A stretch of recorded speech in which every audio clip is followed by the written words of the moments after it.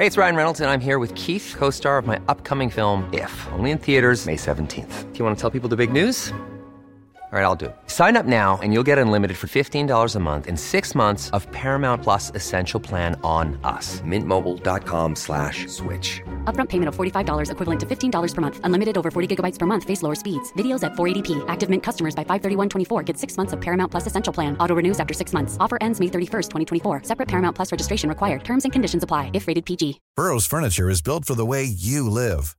From ensuring easy assembly and disassembly to honoring highly requested new colors for their award-winning seating, they always have their customers in mind. Their modular seating is made out of durable materials to last and grow with you.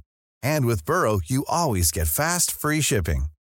Get up to 60% off during Burrow's Memorial Day sale at burrow.com/ACAST. That's burrow.com/ACAST. burrow.com/ACAST. We're happy to say that we're back for our fall season. But first, Jim, how was your summer? Well, first I have to comment that it's delightful hearing your new puppy making noise in the background. Yes. It was really great, Richard. Great summer. Lots of the stuff I like to do. A lot of hiking, canoeing, biking, spending a lot of time with family. And I just got back from a long weekend of nonstop music making. So, yeah, it's been great. And my dog is continuing to play with his toy in the background. For me, it's been family, swimming, boating, and training our two eccentric dogs to get along with one another. You might say they're polarized. Ooh, good transition. Yes, today, Richard, we're going to hear more about polarization. And we're going to listen in on a lively discussion between Rick Pildes and longtime friend of the podcast, Lee Drutman. It's an argument that compares recent events in Europe to threats to democracy in the U.S.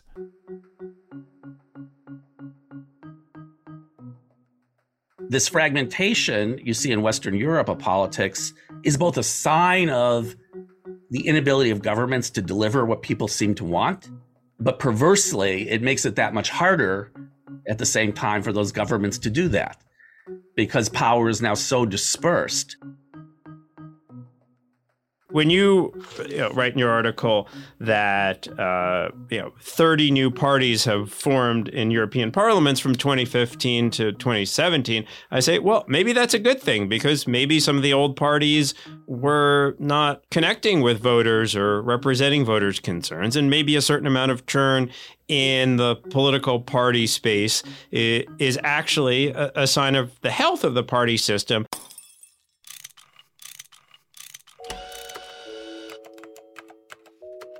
Our show is about fixes. Yeah, how to make the world a better place. How do we fix it? How do we fix it?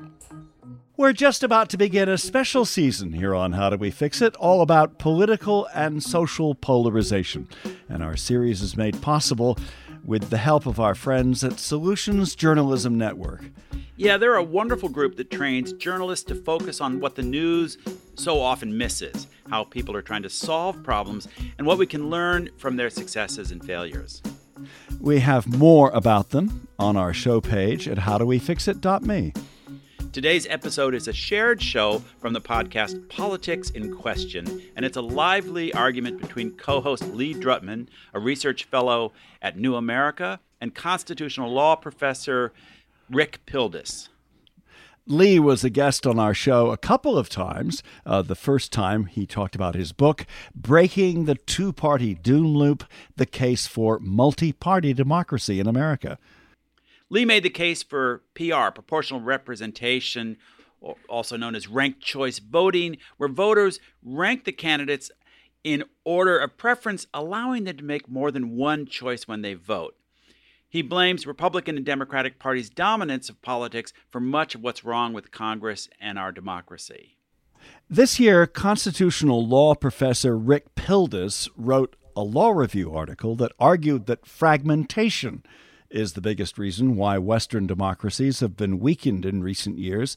So is it polarization or fragmentation that's the biggest cause of our political woes? In this edited recording from the Politics in Question podcast, we hear from them both. First, Rick Pildes outlines his case. My perception is that the sort of structure and organization of political power now in democracies across the West is very different than what it was 20, 30 years ago, in part because of the communications revolution and because of a variety of stresses and issues that are now dominating politics. And what's different is that political power is dispersed across many political parties now in the PR systems of Europe in a way it wasn't before. It's dispersed outside the parties to lots of individual actors, various groups. It's much easier to mobilize significant political power quickly, almost spontaneously. Unorganized groups, whether it's the Yellow Vests in France, the Indignados in Spain, and the like, can be marshaled very effectively to oppose political power. And more concretely, in the democracies of Western Europe, the most visible manifestation of this is the way in which the structure of government, the structure of political party competition is fundamentally different now than it has been since World War II in these democracies. And I think very similar forces are taking place in the US, but they get expressed differently. And the way it gets expressed in Western Europe is, since World War II, most of these governments essentially functioned as what was called 2.5 party systems. There was a dominant center-right party, a dominant center-left party. Sometimes one of those was able to win a majority in the government, in the parliament. Sometimes they needed a smaller party to make a majority to form a government. But it produced, fairly stable politics, fairly central, more centrist, kind of politics, continuous governments, and that's completely collapsed. And this has happened over the last decade or so, roughly. Slightly different pace, in different countries, but most of these countries are now 5 or 6 party democracies, and there are large economic, disaffections that are driving this. There are large cultural conflicts that are driving this, and I also think the communications revolution plays a major role. But to just make it concrete, some of the manifestations of this fragmentation of politics in Europe are that number one, it can take much longer to form governments in the first place in PR democracies. So Germany, for example, which was long thought after the new post-World War II German system got sort of established, long thought to be probably the most stable democracy in Western Europe. After the 2017 elections, it took them longer than it had ever taken in German history to form a government, because the Christian Democrats and the Social Democrats, which between them used to get 90% of the vote, no longer would even get 50% of the vote between them. They have to split power with these smaller parties, the Green Party, the Liberal Party, or the Free Democrats, or depending on how you translate it, the AfD, which they don't want to share power with, but which, is the far right party, the anti-immigration party that has a significant seat at the table now, or at least a significant number of seats in government. So one manifestation is it's taking a lot longer to even form governments in some of these, in a number of these countries. A second manifestation is the governments are much less stable because the coalitions that have to be cobbled together across 5 or 6 parties are frequently somewhat incoherent coalitions. Spain, for example, had to have 4 national elections between 2015 and 2019 just to try to find a government to actually form a stable majority. Voters are much less clear what they're voting for in terms of what coalition will end up getting put together to run the government. There's obviously tremendous dissatisfaction with government in Western Europe, as there is in the United States. All of these democracies are now experiencing, extremely high levels of citizen alienation, frustration, distrust. And this fragmentation you see in Western Europe of politics is both a sign of the inability of governments to deliver what people seem to want, but perversely, it makes it that much harder at the same time for those governments to do that, because power is now so dispersed, and it's become incredibly easy to mobilize opposition to government. Now, in the US, because we have a first past the post election system, all of those forces are still present. I think many of the same economic issues, many of the same cultural issues are all present here, but the fragmentation gets expressed more within the 2-party system. And so you see, in my view, both hyperpolarized political parties, which we're very aware of, but what I think people are less aware of is the internal factionalization in the parties in a form that makes it harder, even with unified government, for one party to actually deliver effectively on the issues that many citizens care most urgently about. So just one last point. I'm sorry if I'm going on too long. You should interrupt me whenever you want. But, it's really extraordinary if you think about the Republican Party. They basically devoured two of their own speakers of the House in recent years. John Boehner was forced out. Paul Ryan gave up the ship because the Republican caucus was ungovernable. We can talk about the Democratic Party, which may not be in as severe a position with these internal fissures, but certainly deeply internally divided. But anyway, that's sort of the way I generally see the predicament of democracies in our era. The disaffection leading to the rise of all sorts of new forces, new parties, new organizations that make it all that much harder for democratic governments to actually function and deliver. I think we do not focus enough attention in political reform discussions and academic theory on democracy on the central value of delivering effective government. I think it's incredibly dangerous for democracies when many citizens perceive their governments not to be delivering effectively. And, Joe Biden has defined his historical role at this moment as exactly this, proving democracies can once again deliver effective government. Rick Pildes, making the case that Western democracies, including the United States, have become more dysfunctional, largely because of fragmentation. Okay, here's the response from Lee Drutman. He argues that polarization is made worse by our two-party system. Here's Lee responding to Rick's argument, then we'll hear from both of them again.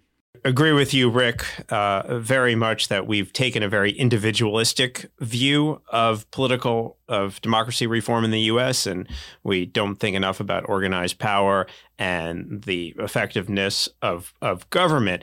You've brought up this question of stresses on democracies, both in the U.S. and in Western Europe.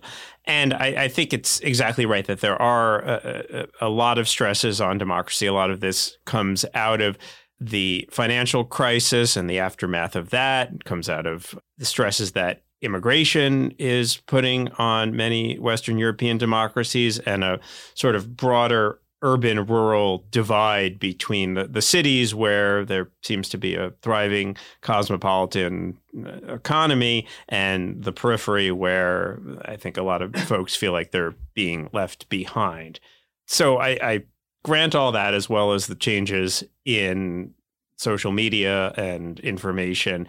Now, the question that I have is thinking about what kinds of political and party systems are most able to manage these stresses. Now, when you write in your article that 30 new parties have formed in European parliaments from 2015 to 2017, I say, well, maybe that's a good thing, because maybe some of the old parties were not connecting with voters or representing voters' concerns, and maybe a certain amount of churn in the political party space is actually a sign of the health of the party system.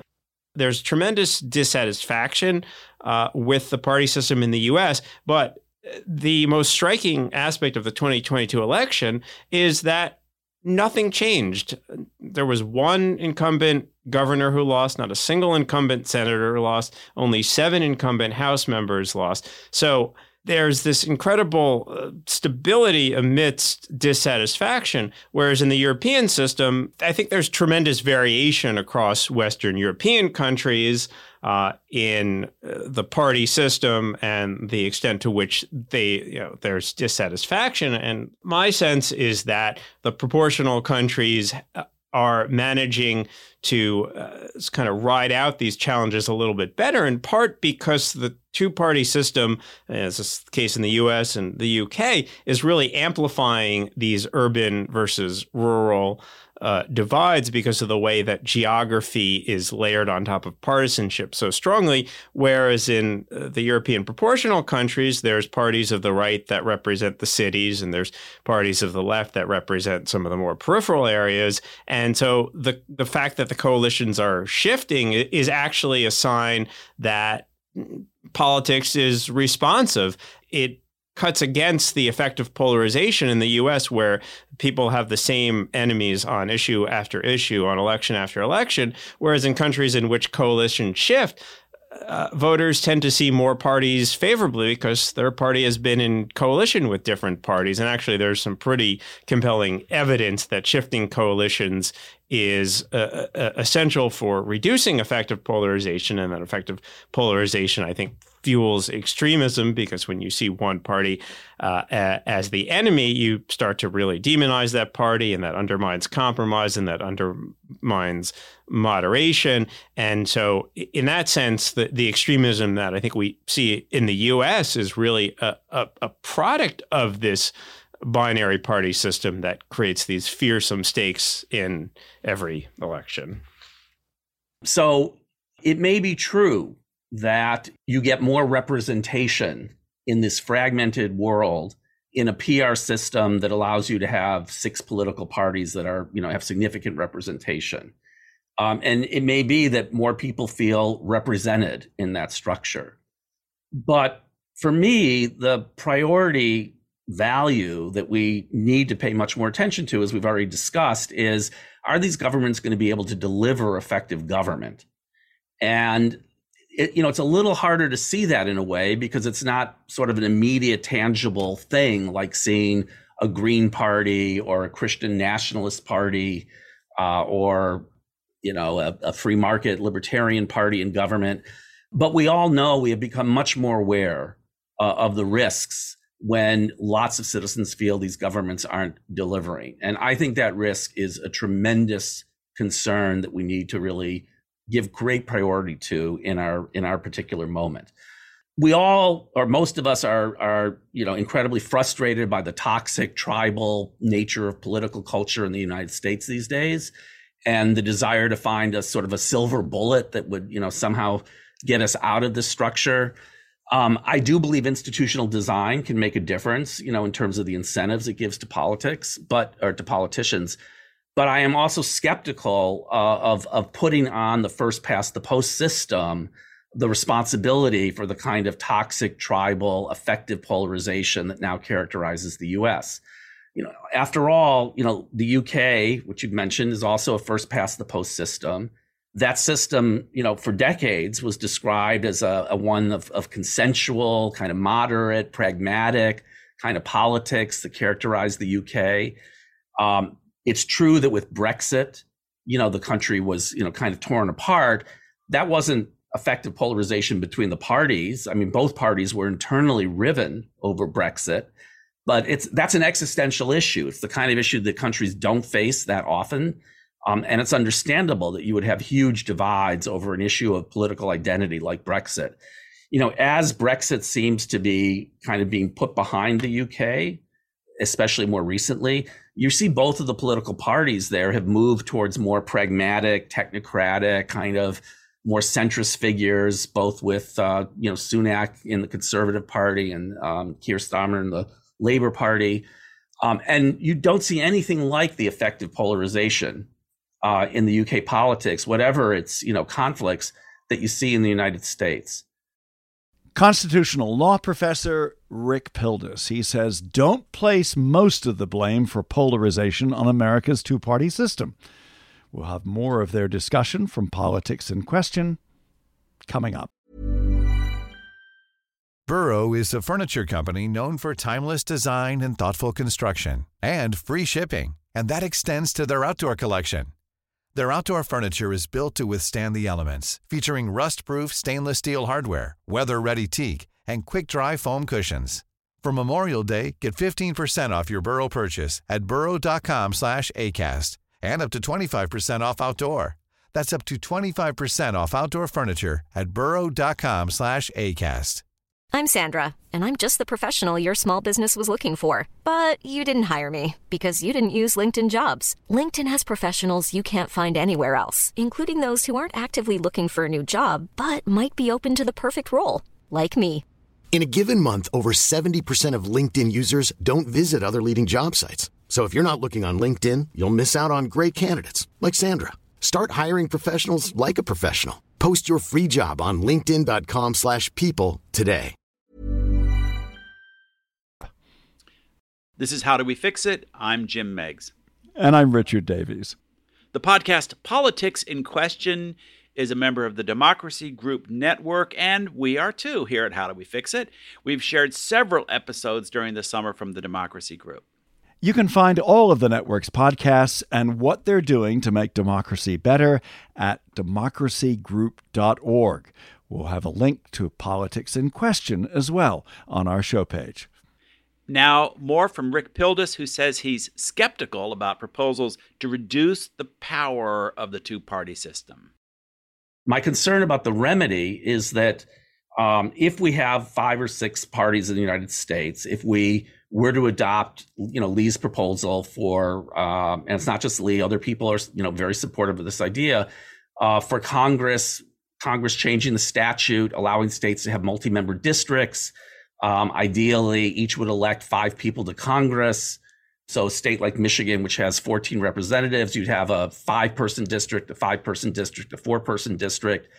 So in these 5-person districts, presumably you'd have 10 or more candidates running in the general election.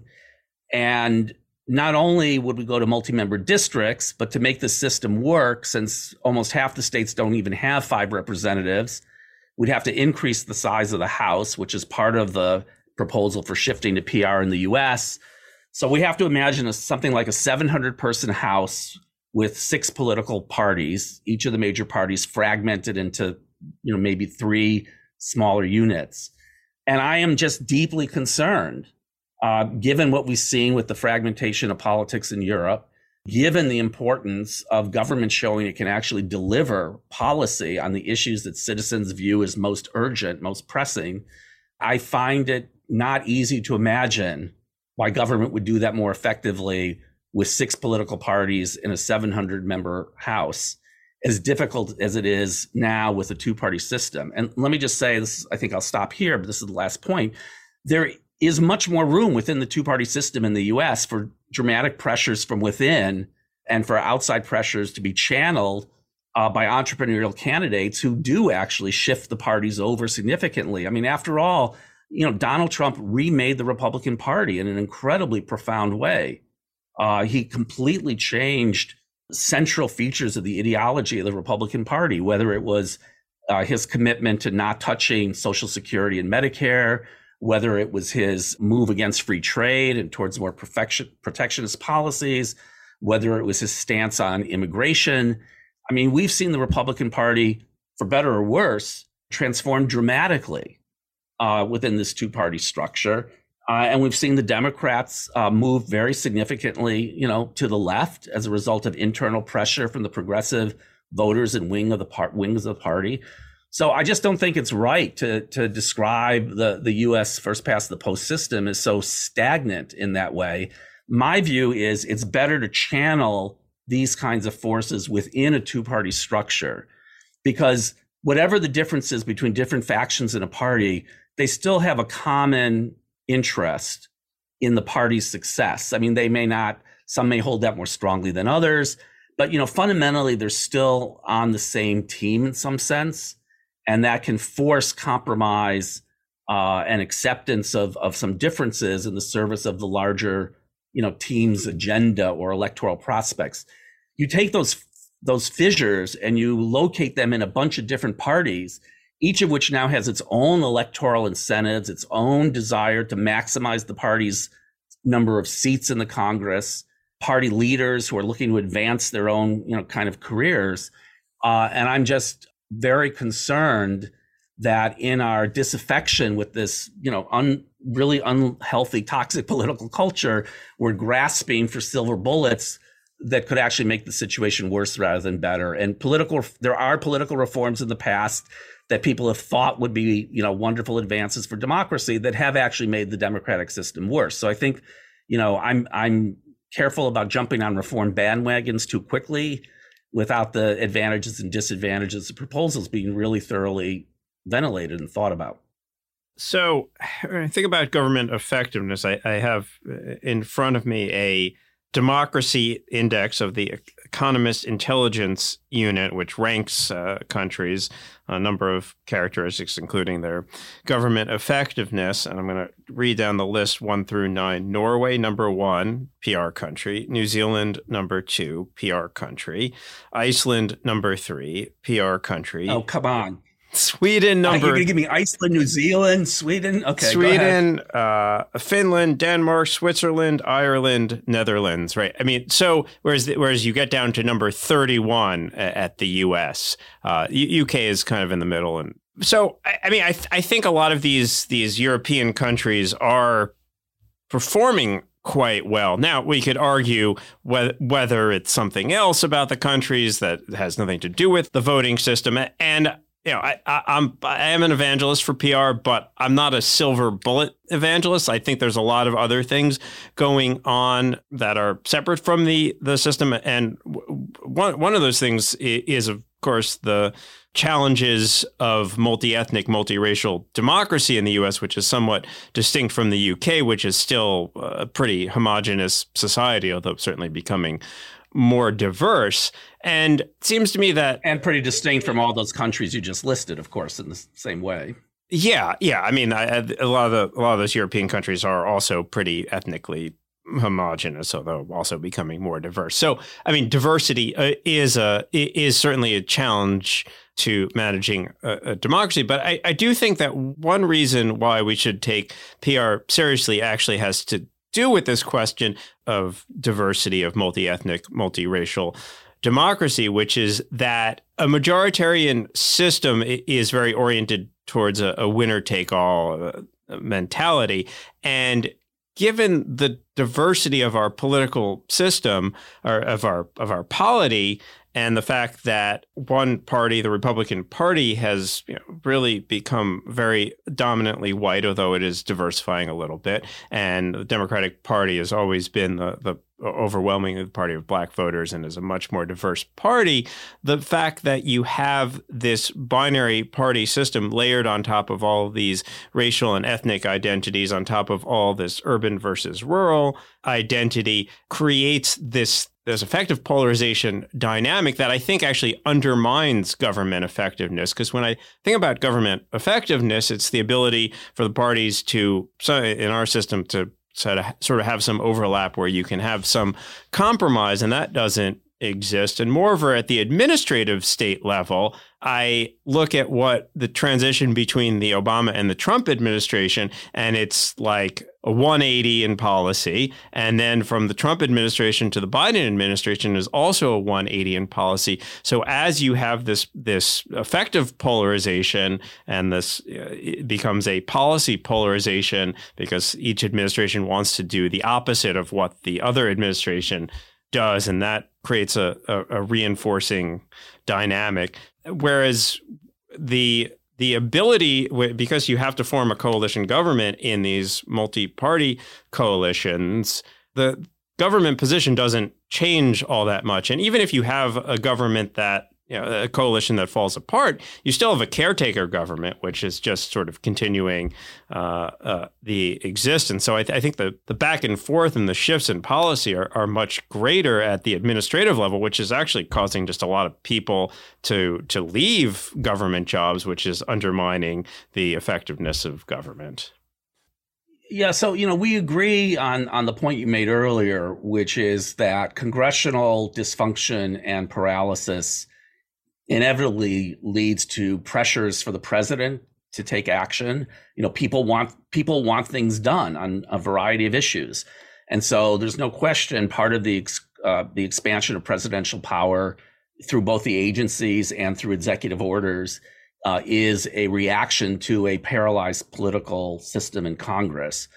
The difference we have is I think 6 parties in Congress with 700 members would make that even worse. You think it would make that better.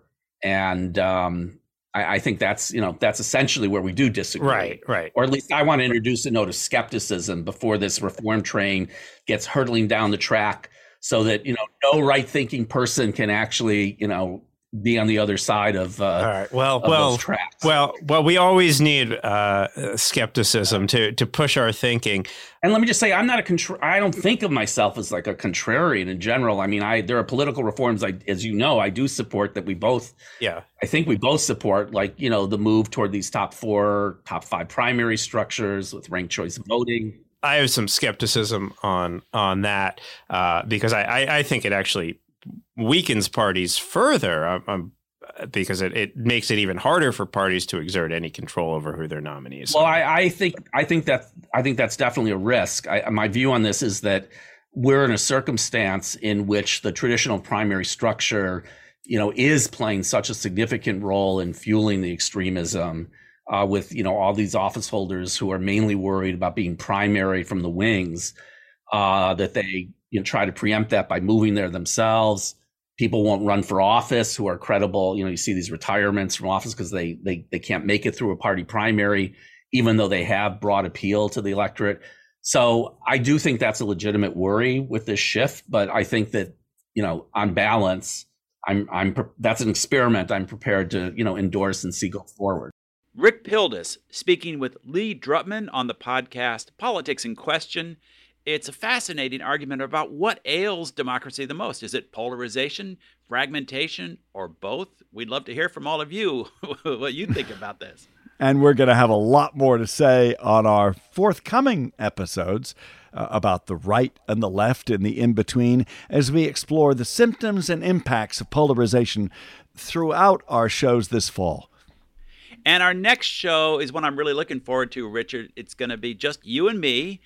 And it's going to hopefully be a model of the kind of productive engagement that we try to exemplify on this podcast, where you can have differences of opinion without, going after each other's throats. Of course, it doesn't hurt that we are 50 miles apart working over the digital link. Yeah, we can't take swings at each other. No, I miss the old days. But the format is cool. You will make the case for what's wrong with your side, liberals and the left. I'll make the argument of what I think is wrong with my side, conservatives and libertarians.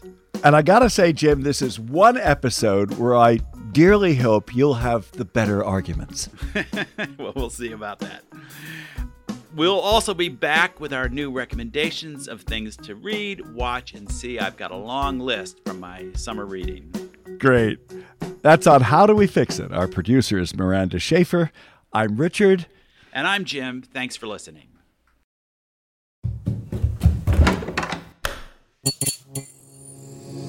This podcast is part of the Democracy Group.